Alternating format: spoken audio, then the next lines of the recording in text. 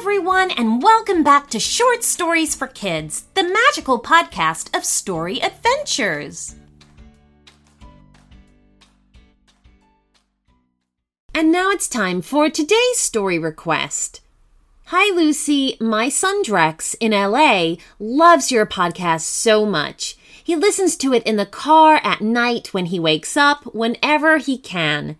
We became premium subscribers as soon as we discovered it.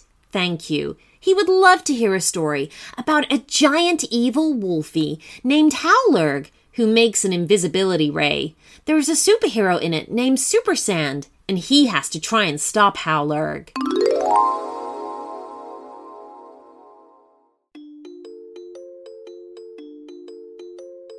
On a dark, dark night, in a dark, dark forest, there stood a dark, dark castle, the secret hideout of a dark and very hairy villain. He was a monstrous wolf that walked like a human, with big, jagged teeth, and who liked nothing better than causing trouble. His name was Howlerg. In the castle's widest tower, Howlerg had built himself a laboratory where he used his evil genius to construct machines and potions to cause mischief and mayhem. He would busy himself at workbenches or test tubes amongst wires and jars, working all through the night and into the dawn. His zombie assistant, Brian, was on hand to find a hammer, fetch a bottle of acid, or to run to the kitchen for a cheese and ham toasty whenever Howler got the munchies. "Brian, bring me my soldiering iron," growled Howler as he leant across his latest project, fiddling with a bunch of wires between his long claws. "Yes, master," said Brian, lurching to a neighboring bench. Howler took the soldering iron with a wicked grin upon his lips. "It's almost complete. My greatest invention to date," he chuckled. "Oh, what is it, master?" asked Brian. "An invisibility ray," boomed Howler triumphantly. "And with it, I shall take over the world." "Oh, very good, master," said Brian. "But I know I'm just a feeble zombie, but how does an invisibility ray help you to take over the world?" Howler laughed menacingly. "Oh, Brian, you necro-nincompoop. I might have known that you lacked the imagination to comprehend the possibilities of my incredible invisibility ray." "Will you turn yourself invisible so you can sneak into banks and museums and rob them?" asked Brian. No, my green-skinned skivvy. I have a much more evil plan than that," boomed Howler. "Oh, what is it, master? Tell me," pleaded Brian, hopping from foot to foot. "I shall turn all the leaders of the world invisible, along with anyone that tries to stop me. It will cause so much confusion and fear that every nation will tremble at my feet." Howler laughed evilly. "Oh, you're a genius, master," chuckled Brian. "I know, my little undead underling, I know," smiled the big bad wolf. "Now, go prepare the wolf jet. We're heading to the White House. I want to try my invisibility ray on the President of the United States." "Not so fast, Howler," announced a stern voice from the laboratory's window. Howler and Brian gasped to see that their secret hideout had been discovered. Stood on the ledge was a superhero dressed in gold and yellow, while beside him stood his boy wonder sidekick dressed in green. "Super Sand!" yelped Howler in panic. "And Tyrannosaurus Drex!" shouted the boy wonder. "Looks like we got here just in time, Drex," said Super Sand as he saw the completed invisibility ray. "Another few minutes, and those two villains would have been on their way to Washington." "Curse you, Super Sand!" snapped Howlerg. Brian, get my ray to the jet. I'll take care of these two so-called heroes." He snatched up a different device, this one looking like a dish on the end of a short pole. "Careful, Drex," warned Super Sand. "That's one of his statue sticks." Howlerg pressed the trigger, and a bolt of silver light leapt forth. But Super Sand and Tyrannosaurus Drex were already moving, causing the bolt to shoot harmlessly through the open window and up into the night sky. Tracking Super Sand's movement, Howlerg fired again and again. But rather than striking the superhero, all he managed to do was harmlessly strike the wall and his coffee machine. "Blast you, Super Sand! Can't you keep still?" howled Howlerg angrily. "I'm not going to make it easy for you," replied the superhero. But the closer he got, the easier he was making it for Howlerg to aim. The big wolf pointed the statue stick directly at Super Sand's chest and fired. The bolt blasted forward, but to Howlerg's horror, it still didn't touch him. Super Sand's superpower was to turn his body to sand, and that's what he'd done, shaping the sand to make a hole for the energy bolt to pass straight through. Howlerg kept firing, and Super Sand kept shifting his body to dodge the blasts. But just as he was close enough to reach out and snatch the weapon from the bad guy's grasp, Howlerg got lucky, and a bolt struck Super Sand's arm. Instantly, the hero's motion froze, like somebody pressing pause on a video. Super Sand was stuck, as still as a statue. "Ha ha! Got you!" laughed the big wolf in delight. "That'll teach you to go up against me."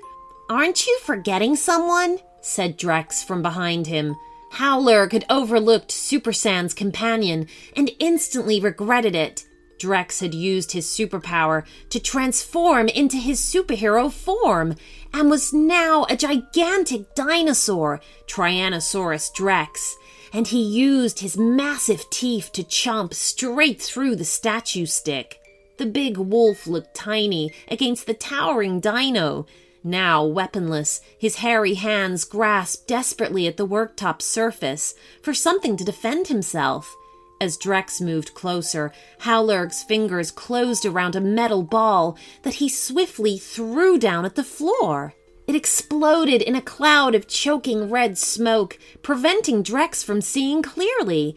By the time it had cleared, Howlerg had escaped. "Super Sand!" cried Drex, returning to his natural boy shape. "Super Sand!" cried Drex, returning to his natural boy shape. "Are you okay? Can you hear me in there?" But Super Sand couldn't respond, not even blink. "Oh man, what am I going to do?" wondered Drex out loud. If Howlerg got away, the world was in big trouble. Drex took a deep breath. "Well, I guess it's down to me," he said, and he dashed off towards the door. In the castle's courtyard, Brian, with the invisibility ray balanced across his shoulder, had only just reached the wolf jet. "Haven't you loaded that on board yet, Brian?" roared Howlerg as he came bounding down the stone staircase. Sorry, Master," grumbled Brian.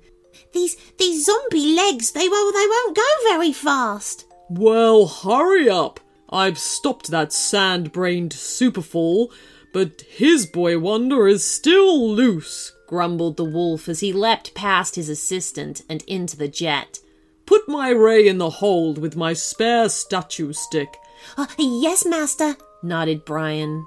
Moments later, the invisibility ray was safely secured, and the pair of them were buckled into the cockpit. Howlerg couldn't resist a chuckle of triumph. "Ha ha ha! Here we go, my ghoulish gopher, to the White House, and then victory!" The wolf jet began to rise into the air between the castle's steep walls. They'd done it. Nobody could stop them now. Master," said Brian, peering out the window. We've got a passenger on the wing." "What?" snapped Howlerg. "What is this?" He craned his neck around to spy young Drex clasping the wing's edge.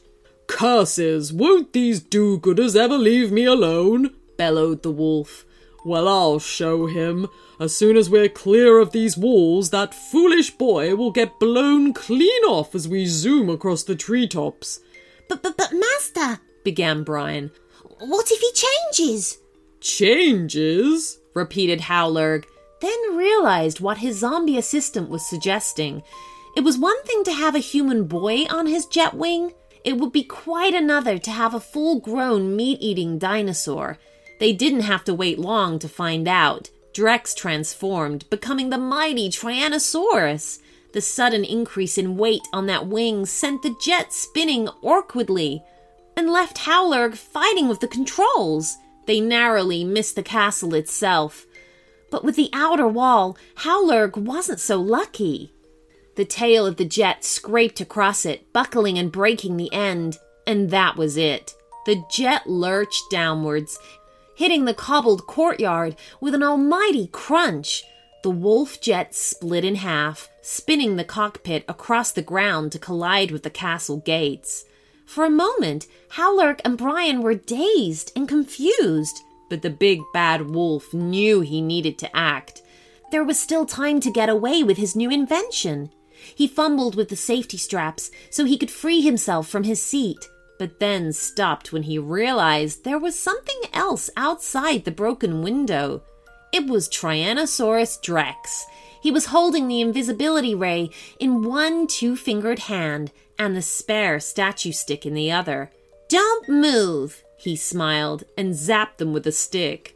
10 minutes later, with the statue-like Howlerg and Brian safely locked up in their own dungeon, just in case, Drex was back in his human form and stood before Super Sand. In his hands he held the spare statue stick. "Now let's see if this thing can be reversed," he said, studying the controls. This should do it." Satisfied, he lifted the stick and fired. Super Sand instantly came to life, staggering forward a few steps. Oh, thanks, Drex. I'd have been dumb for without you. Don't mention it, Super Sand. I managed to capture Howlerg before he could get away too," said Drex proudly. You did? Said Super Sand, clearly impressed. Oh, great job. You're all the makings of a fine superhero. Drex put down the statue stick and pointed to the invisibility ray beside it. "What should we do with this? We can't have this falling into the wrong hands, can we?" You're absolutely right, Drex, agreed Super Sand. Like Howlerg's intended victims, that's one weapon that should never, ever be seen again. The